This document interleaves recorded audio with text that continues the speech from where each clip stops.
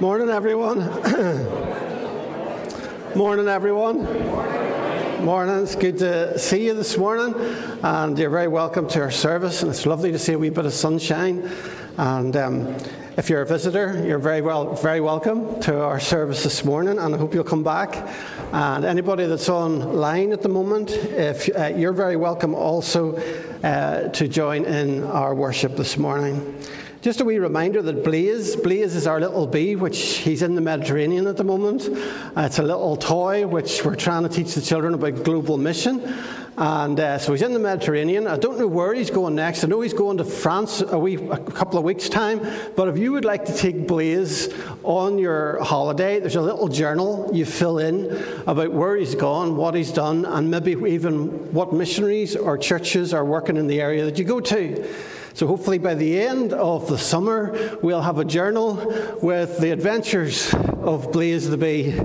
Okay, Ballycrock and SISM, just a reminder about that. SISM is back this year, Monday the 8th to Saturday the 13th of August. And we're in the process of organising food for the team of leaders. If anyone would be prepared to help by either preparing some food or serving some food on the Tuesday and the Wednesday of the week, either lunch or evening would do, please let Tom Henry know. Zoom prayer times. Also, we're having Zoom prayer meetings over the summer. The Friday morning meetings will resume again in September, but there are 2 evening prayer times that are planned. One is Wednesday the 20th of July, that's this Wednesday night, and then Wednesday the 3rd of August, and both will be starting at 8 p.m. And if you have an old order of service for login details, don't throw it out.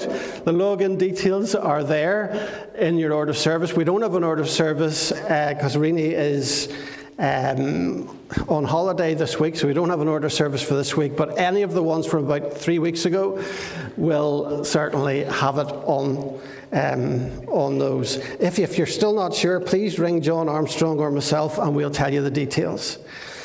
Okay, and just finally, Ben Cavan's commissioning service, that's our outreach community worker. He'll be starting, God willing, on the 15th of August, and the commissioning service for Ben will be on Sunday the 14th of August at 3:30.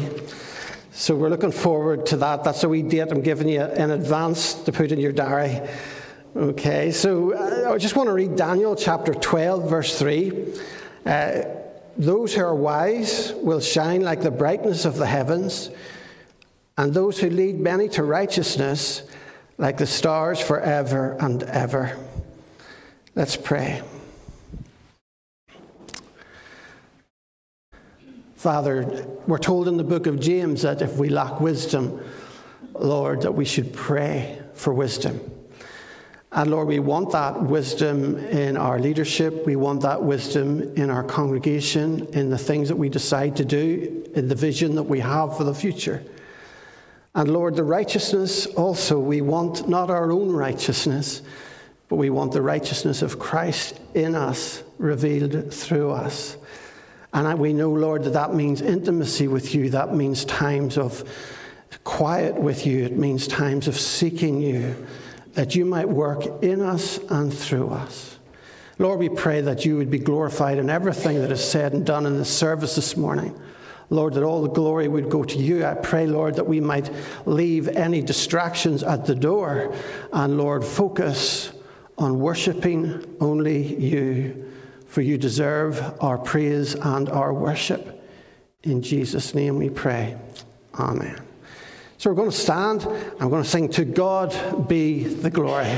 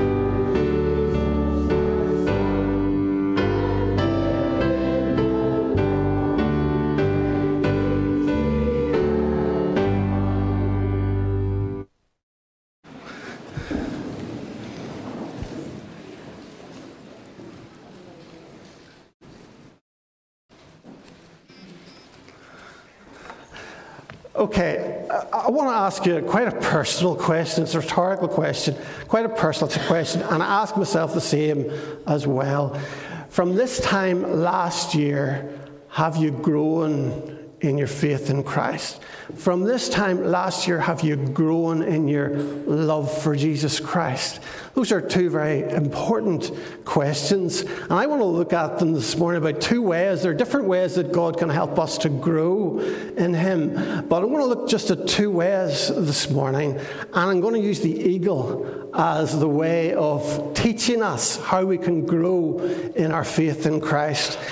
Let me read Deuteronomy chapter 32, verses 10 to 12.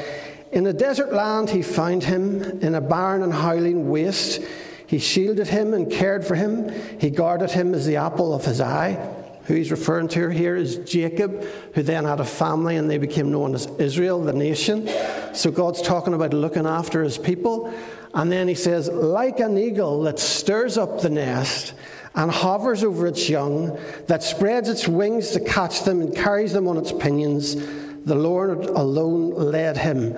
No foreign god was with him. So I want to go through that a wee bit slower with you.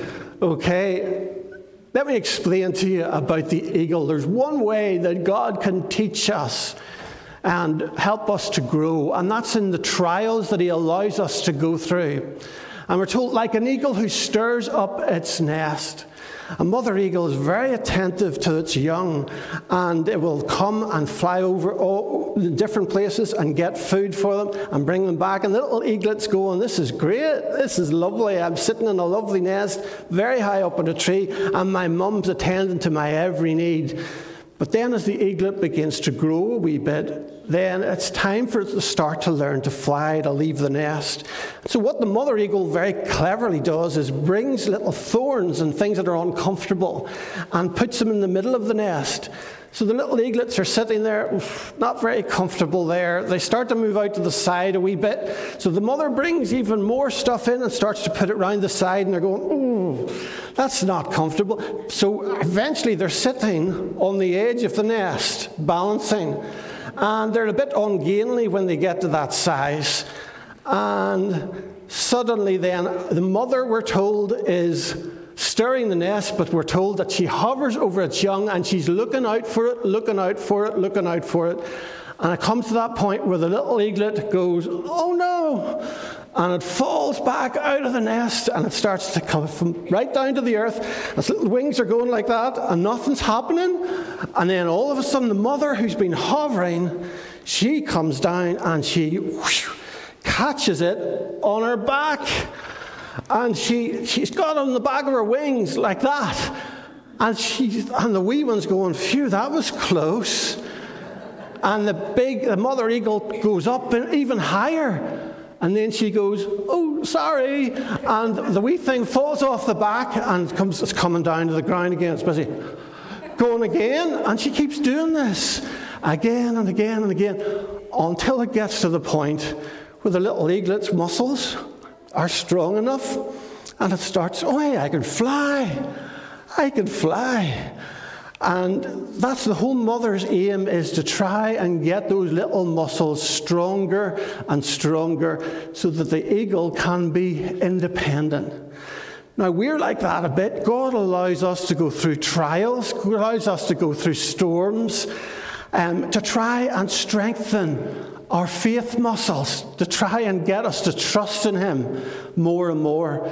But the difference between us and the eagle is that the eagle wants the little eaglet to become totally independent.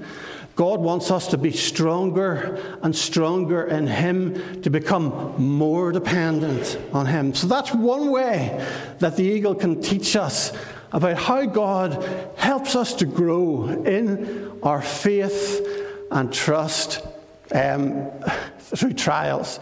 The next one is through time. And it's also an example of an eagle here as well. It's Isaiah chapter 40, verses 30 to 31. We're told, even youths grow tired and weary, and young men stumble and fall. But those who hope, or some translations have those who wait on the Lord, they will renew their strength.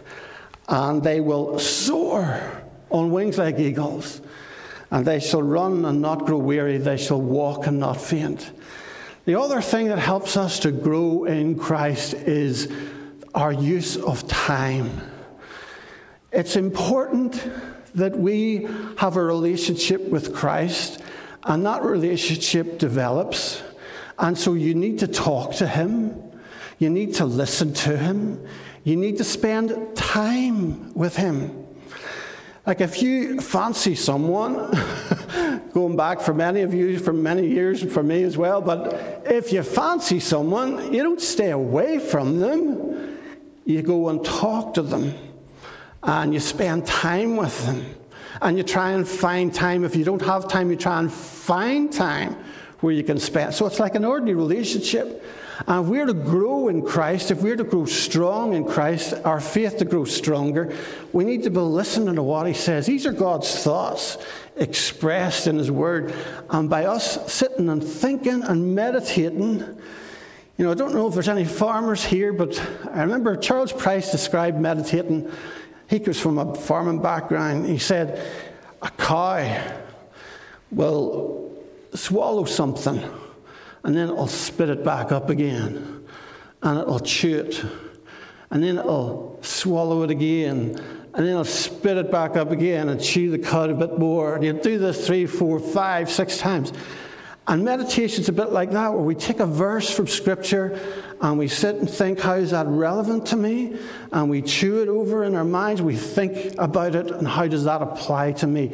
And if we're to grow in Christ, that's one way. And we're told sometimes we get really, really tired. You get physically tired, you get mentally tired. It's like a rat race out there. And all of us need time to be quiet before God and to develop our relationship with him. We can need that for ourselves, but we also need it for others as well. They shall mount up, as part of the verse, they shall mount up with wings like eagles. They shall run and not be weary. They shall walk and not faint. So even if you're feeling physically tired, spending time with God helps you spiritually and mentally to regain that strength for him. Now, it's for you, and also, if we're to be salt and light, we need to be walking close with God. If we're to show people something different about us, a hope that is within us, it's very, very important that we bear the fruit of God.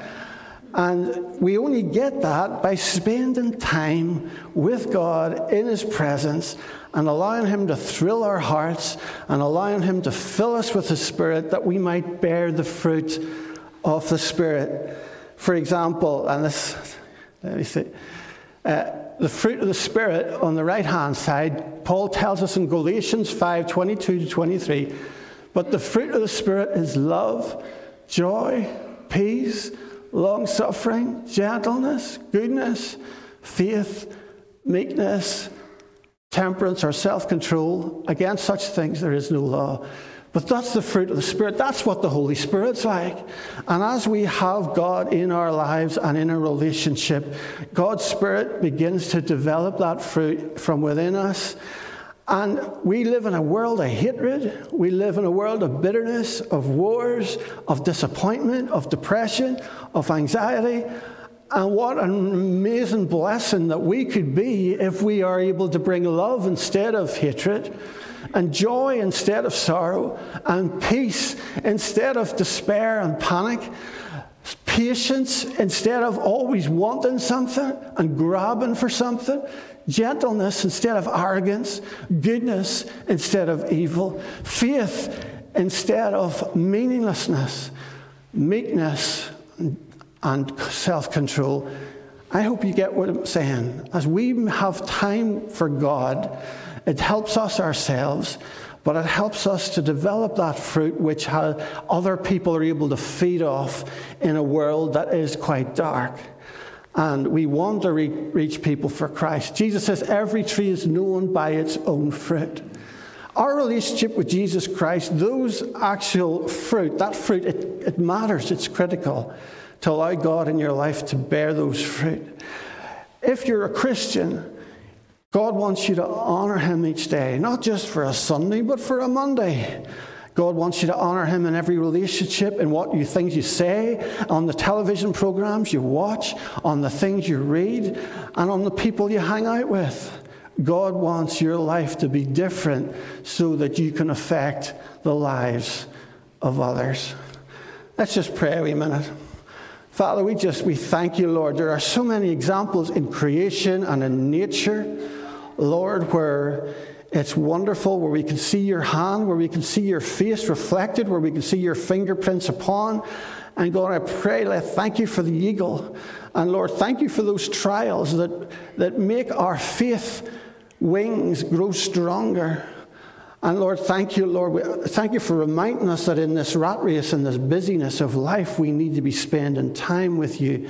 It's the most precious thing to be able to come into your presence and know that you're there, ready to speak and ready to listen. We ask these things in Jesus' name. Amen. Amen. I've found this little poem during the week. I'm going to read it before we sing. It's by Sue Tyler. It's called The Unseen Guest. It's about Jesus being close to you and representing Jesus to other people. And we'll look a wee bit at that later on, but it's called The Unseen Guest. If Jesus spoke to you today and asked if he could spend some time with you and your family over this next weekend, what would your reaction be at this bolt out of the blue? Would it mean mass cancellation of things you'd planned to do? Would you feel embarrassed to have him in your home, sharing in your normal routine, listening to conversations on the phone? Do you think Jesus would like to read your usual magazine? Maybe it would end up hidden in case it should be seen. The plans you had for your leisure, could Jesus join in with you? That video you intend to watch, would he enjoy it too? How about your closest friends? Imagine how you'd feel introducing him to them, meeting together for a meal. Would conversation be stinted? Certain topics be taboo? Hoping nobody would mention the things you normally do. Now, when it came to prayer time, would your Bible be easy to find or hidden on a bookshelf, out of sight and out of mind?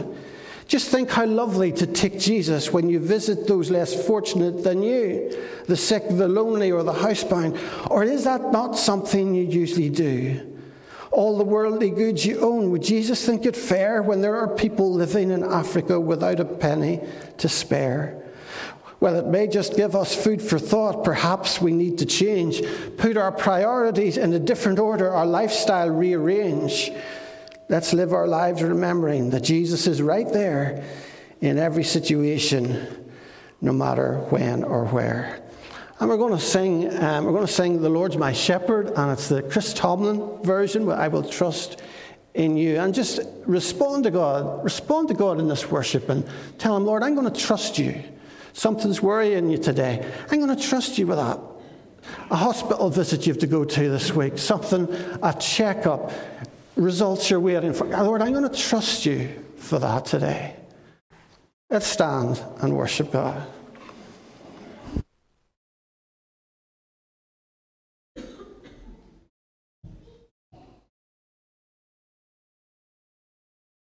I'm not one. He makes me lie in pastures green. He leads me by the still, still waters. His goodness restores my soul, and I will trust in you. And I will trust in you. For your endless mercy follows me. Your goodness will lead me home. He guides my ways in righteousness, and he anoints my head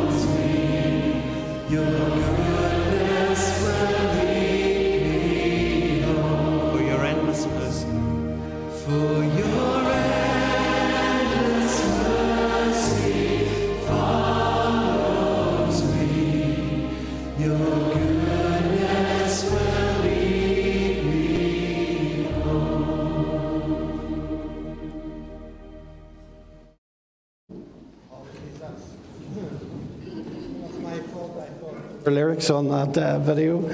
Apologies for that. Okay, so young ones are going out now. Let's just take a moment and let's pray together, and we're going to finish with the Lord's Prayer together.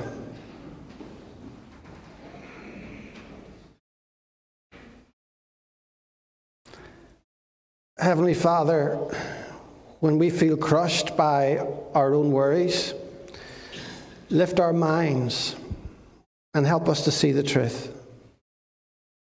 When fear grips us tightly and we feel we cannot move, free our hearts and help us to take things one step at a time.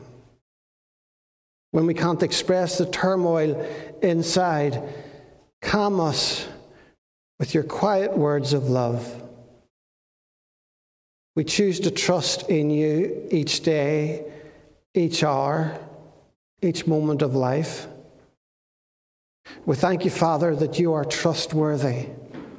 We thank you for your presence in our lives, for your peace that you bring, for your love that casts out all fear. And Father, we join together in the prayer that Jesus taught us to pray, saying, Our Father who is in heaven, hallowed be thy name. Thy kingdom come. Thy will be done on earth as it is in heaven. Give us this day our daily bread, and forgive us our trespasses, as we forgive those who trespass against us. And lead us not into temptation, but deliver us from evil. For thine is the kingdom, the power, and the glory, forever and ever. Amen.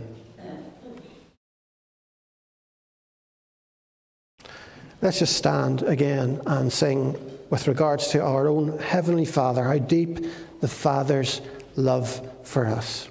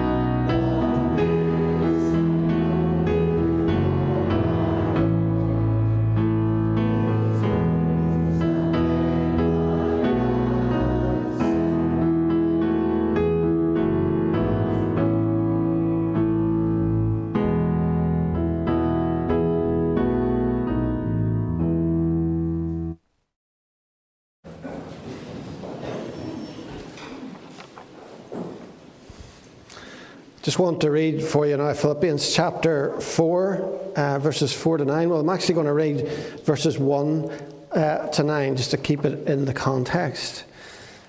Philippians chapter 4, verses 1 to 9. Therefore, my brothers, whom I love and long for, my joy and crown, that is how you should stand firm in the Lord, dear friends. I plead with Euodia and I plead with Syntyche to agree with each other in the Lord. Yes, and I ask you, loyal yokefellow, help these women who have contended at my side in the cause of the gospel, along with Clement and the rest of my fellow workers, whose names are in the book of life.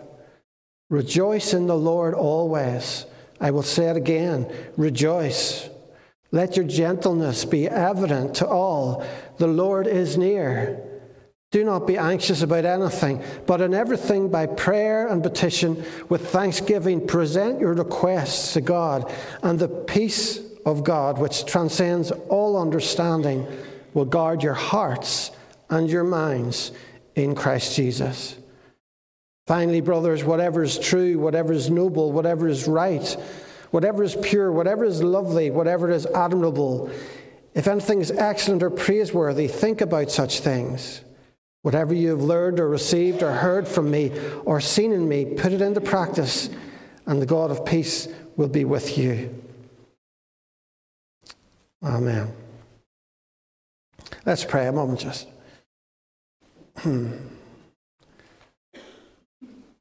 Speak to us, Lord, in this quiet hour. May we know your presence. May we feel your power. Amen.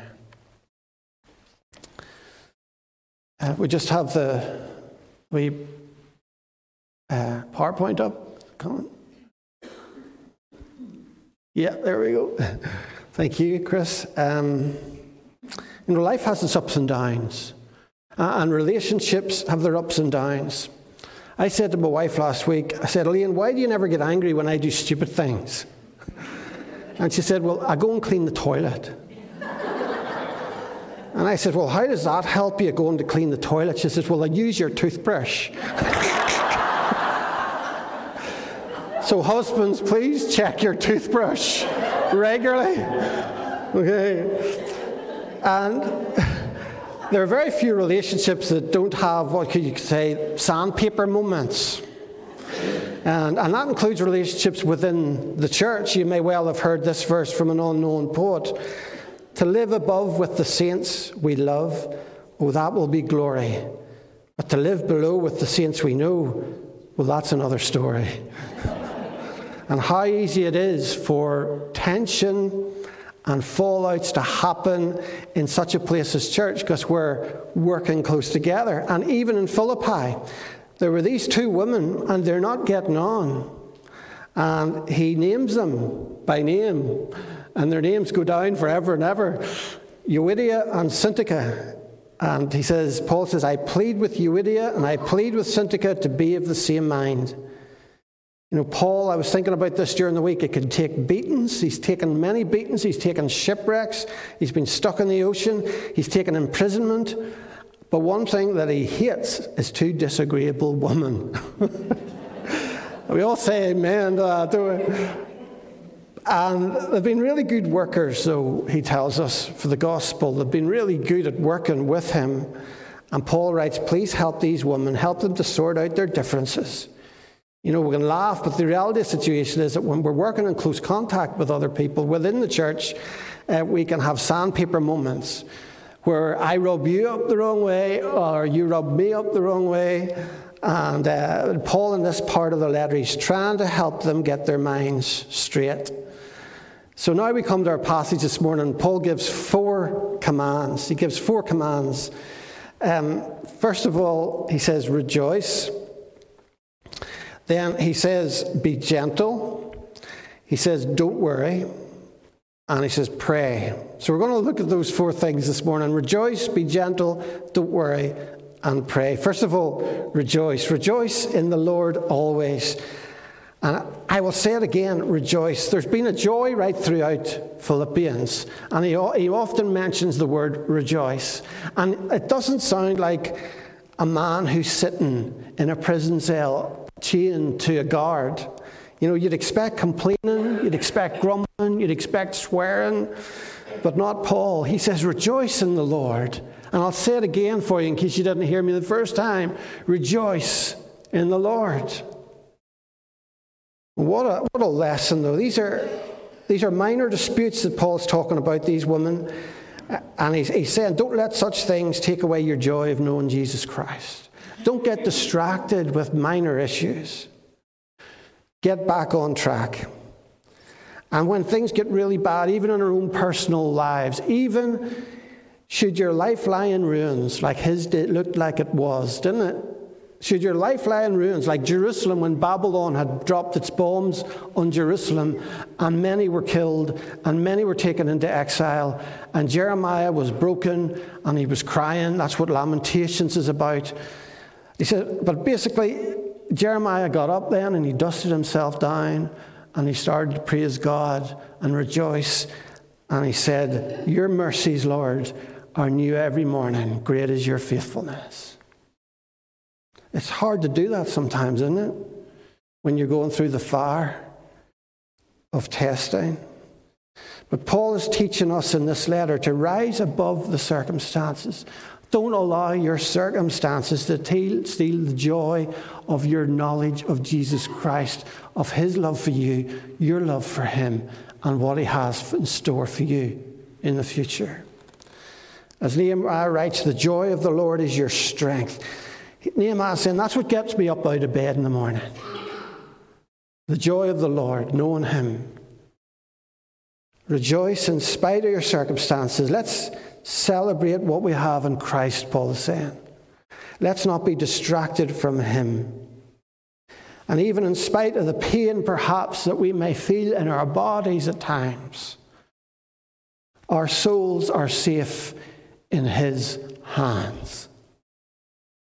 And we might feel that life is against us and beating us up and that we're falling from the nest.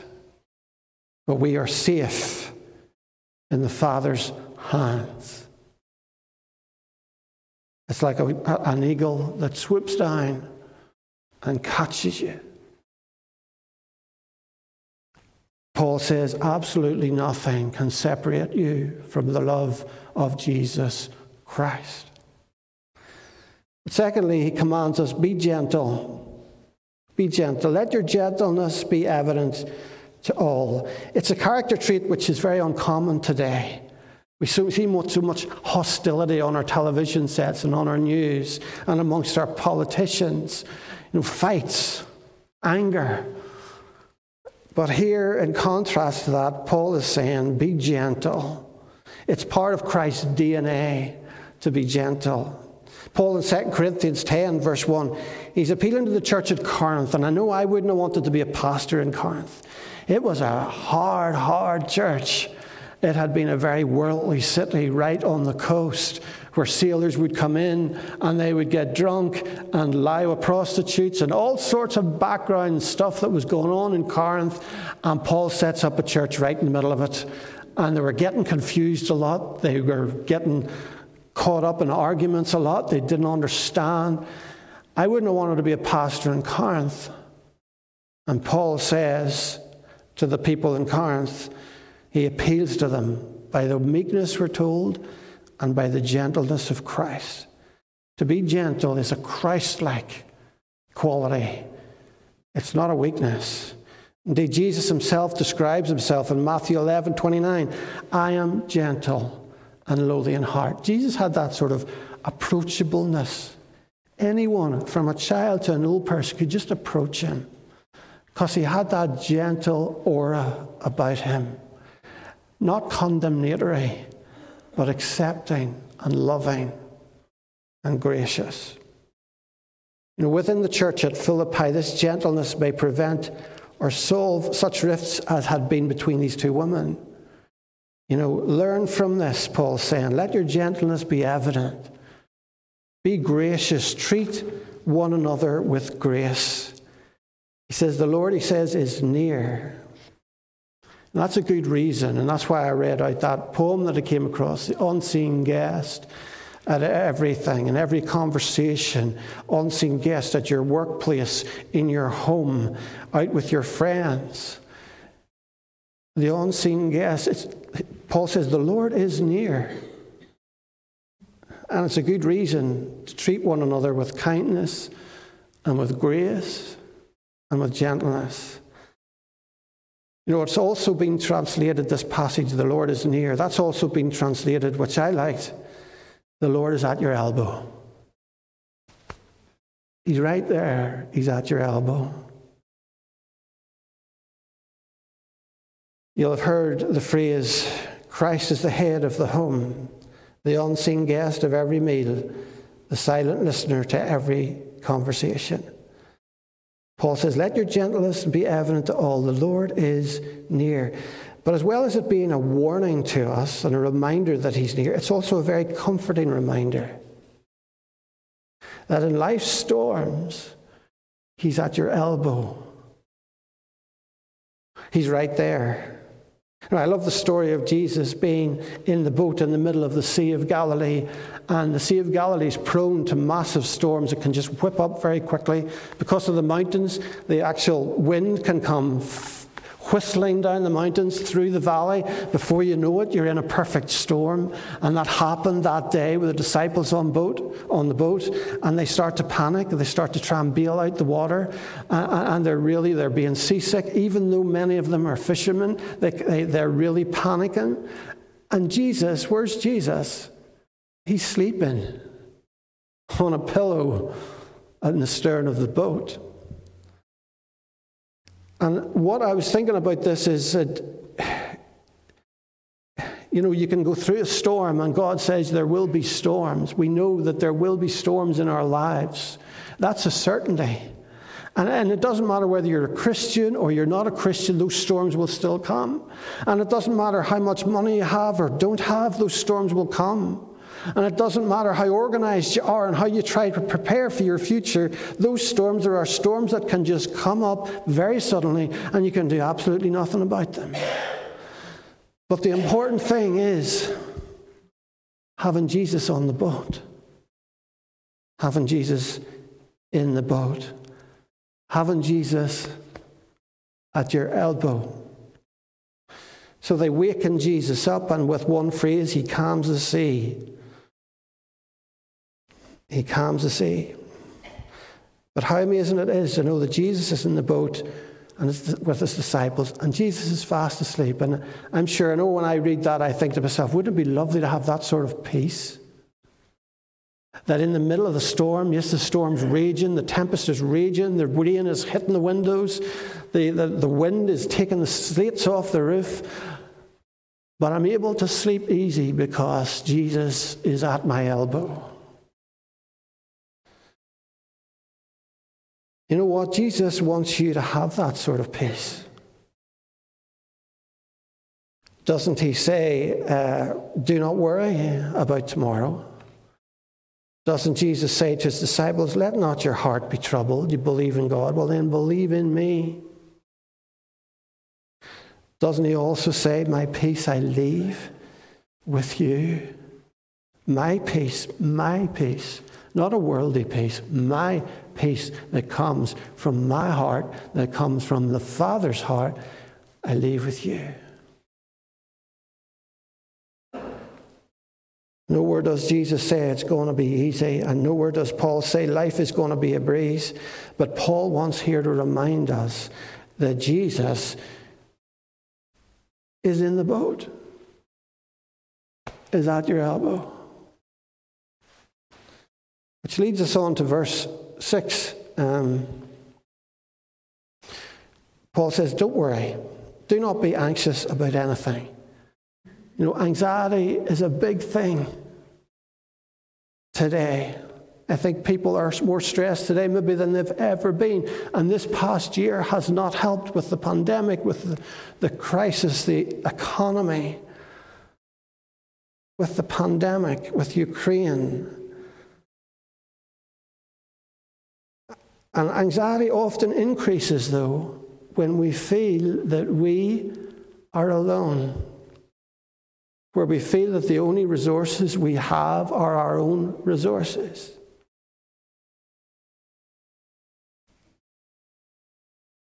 It's a bit like the verse, I'm getting really into poetry, it's like the verse said, the robin to the sparrow, I should really like to know why these anxious human beings rush about and worry so.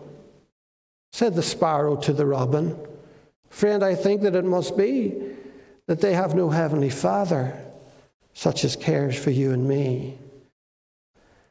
And whenever you feel anxious, you tend to feel alone. You tend to feel independent of God. And God says to Israel, why do you say, O Jacob, and speak, O Israel, my way is hidden from the Lord? And maybe you feel like that this morning. I'm on my own. God doesn't see me. God's too busy with Ukraine and all this crisis throughout the world. God doesn't know what's going on in my personal life. He's overlooked me. He's passed over me. That's the way Israel felt in the Old Testament. But Paul reassures us, you're not abandoned. You're not alone. In fact, come into the New Testament and God's presence is declared there even more. Testament actually means covenant. So the Old Testament is the Old Covenant, Moses and God. And the New Testament is a new covenant. And whenever you give your life to Christ, covenant is like a marriage. That's what a marriage is. It's a covenant between two people. So whenever you come in to give your life to Jesus Christ, you decide that you want Him, that you want to follow Him, and you turn from sin and put your trust in Him as Savior and Lord, then He's there for you, for better, for worse, for richer, for poorer, in sickness and in health, to love and to cherish. Except with Christ, it's not until death do us part, but it's until death brings us closer than we've ever been before. Reach out to Him. Paul says, do not be anxious. God's got you. God's got you in the palm of His hand. He's there. The Lord is there at your elbow. You are safe. He's with you. But finally, pray. Fourth command is to pray. But in every situation, by prayer and petition, with thanksgiving, present your requests to God. Pray. And Paul says, pray with thanksgiving. Pray and thank God. Sometimes we get so caught up in praying about the bad that you forget to pray about the good. Or you're so focused on the trials that you're praying for that you forget the treasures that Christ has given. Sometimes you can come out of a prayer meeting more depressed than when you went in. Isn't that true? Because so often it can be about praying for Aunt Sadie and her sickness and Uncle Ted with his bad leg and different things, which is all very important, and that's important. But when we just focus on that, we can get depressed. So Paul is saying, he's reminding them, pray with thanksgiving, because it'll remind you of all the good things that God has done for you. It'll make you search your memory banks and realize what God has given you and done for you. As Peter writes, cast all your anxiety upon Him. Leave it there, down at His feet, for He cares for you. I wonder, did you hear that last bit? Your head probably heard it, but your heart maybe hasn't. He cares for you. I think the most relaxing prayer meeting I've ever been at was when I worked in Ballysillan. One afternoon, some church leaders were meeting to pray in the manse of the Church of Ireland minister. And I'd been suffering severe pain, really bad pain with sciatica. And I'd gone to the doctors that morning and had a quick lunch then, and I went over to the meeting. Now, she'd given me 2 tablets. So I took 2 tablets just to kill the pain. But I was in such a hurry, I didn't take time to read the box which said, do not take when driving. So Well, I arrived at the prayer meeting all right, safely enough, and the rector led the way in prayer, and then I followed him. I prayed, and as soon as I prayed, I fell asleep out to the world. So then I managed about 20 minutes later to come around a wee bit. I heard they were still praying. So I prayed again, and then I was out to the world again. And the third time I managed to come around just when the rector was saying, well, we'll just leave it there. I think we got a lot done here today. And I'm thinking, what's he talking about? I have no idea what he's talking about. But I'm not recommending that. That's going a bit too far. But whenever you ask God for something, leave it down. Don't pick it up again. Leave it with Him. Surrender it to Him. He's big enough.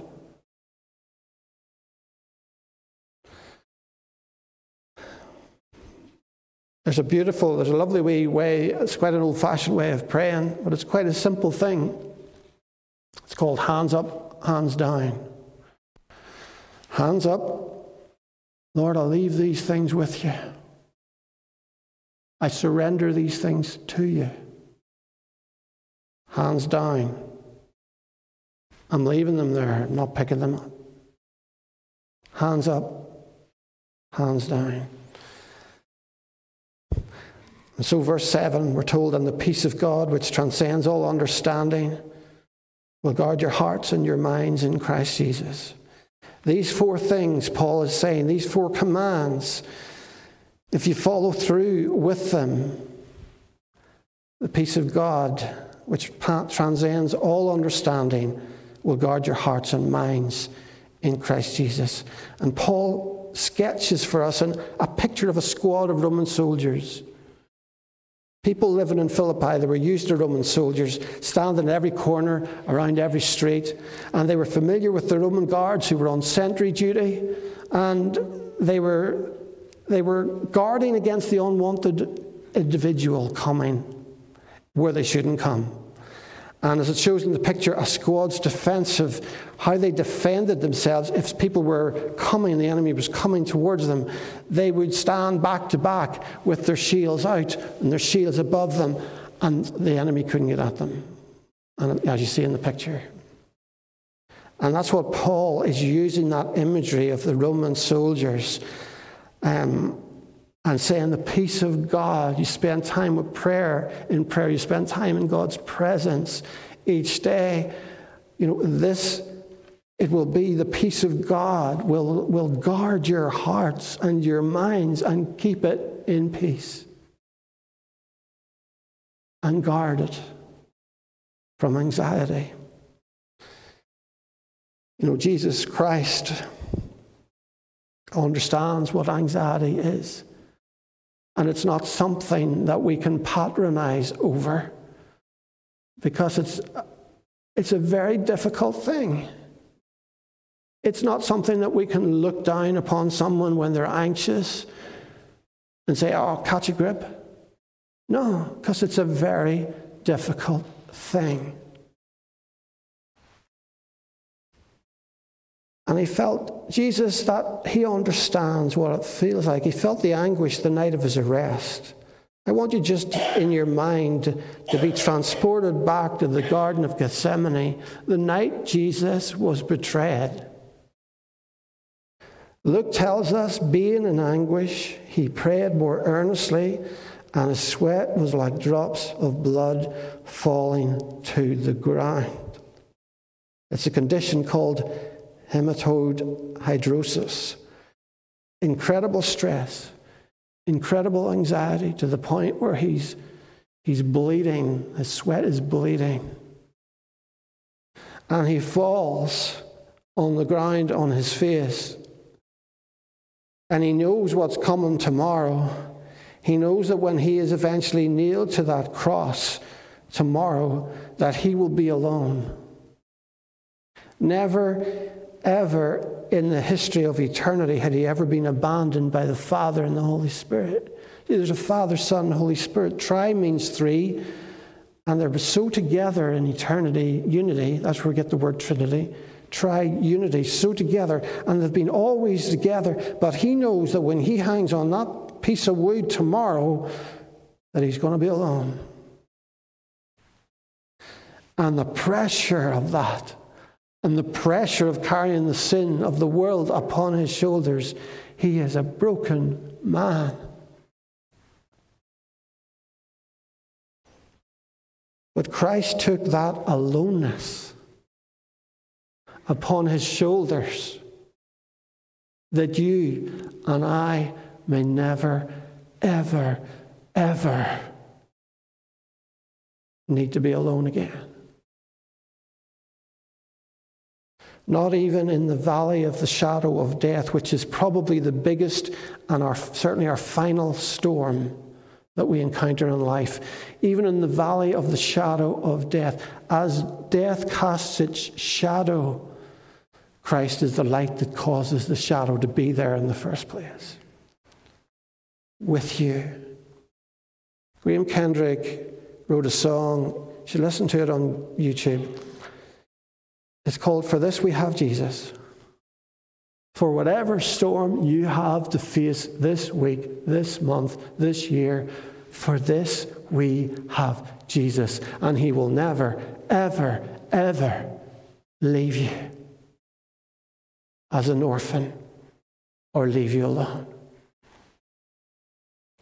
The command to rejoice, the command to be gentle, the command not to be anxious, and the command to pray,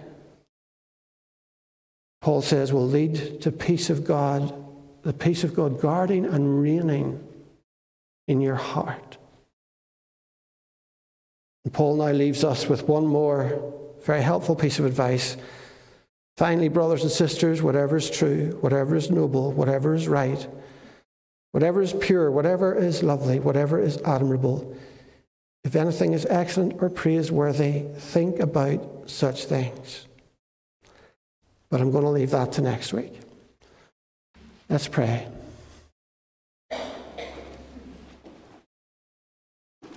Father, when we think about it, the three in one, the tri-unity, the Trinity, Father, Son, and Holy Spirit, there is one thing massively that they have in common, and that is our best welfare. Our welfare, our best. There's a little Hebrew word in the Old Testament, hesed love. It's about a love, a covenant love that wants the other person's best. Father, we thank you that for each of us you want our very best. And Lord, I pray, Lord, that in times of trial that we might trust you and know that we are on the back, that you have us supported on your back and under your wings. And Father, we pray, Lord, that if we're tired and we're exhausted, I pray, God, that we would go and rest this summer, and rest not just physically, but spiritually, spend time to reflect on what you have done for us and what you want to say to us. And we pray that your word may become living and real to each and every one of us. We pray, God, be with those this week who have difficult things that they're worried about, things that they're facing this coming week. We just pray that you'd give them a sense of your presence. Emmanuel, God is with us. May they walk into it with head held high and confident that you're able to do immeasurably more than we could ever ask or imagine. In Jesus' name we pray. Amen. I'm going to stand and worship God with our final hymn this morning. And we're going to sing it, but it's a prayer.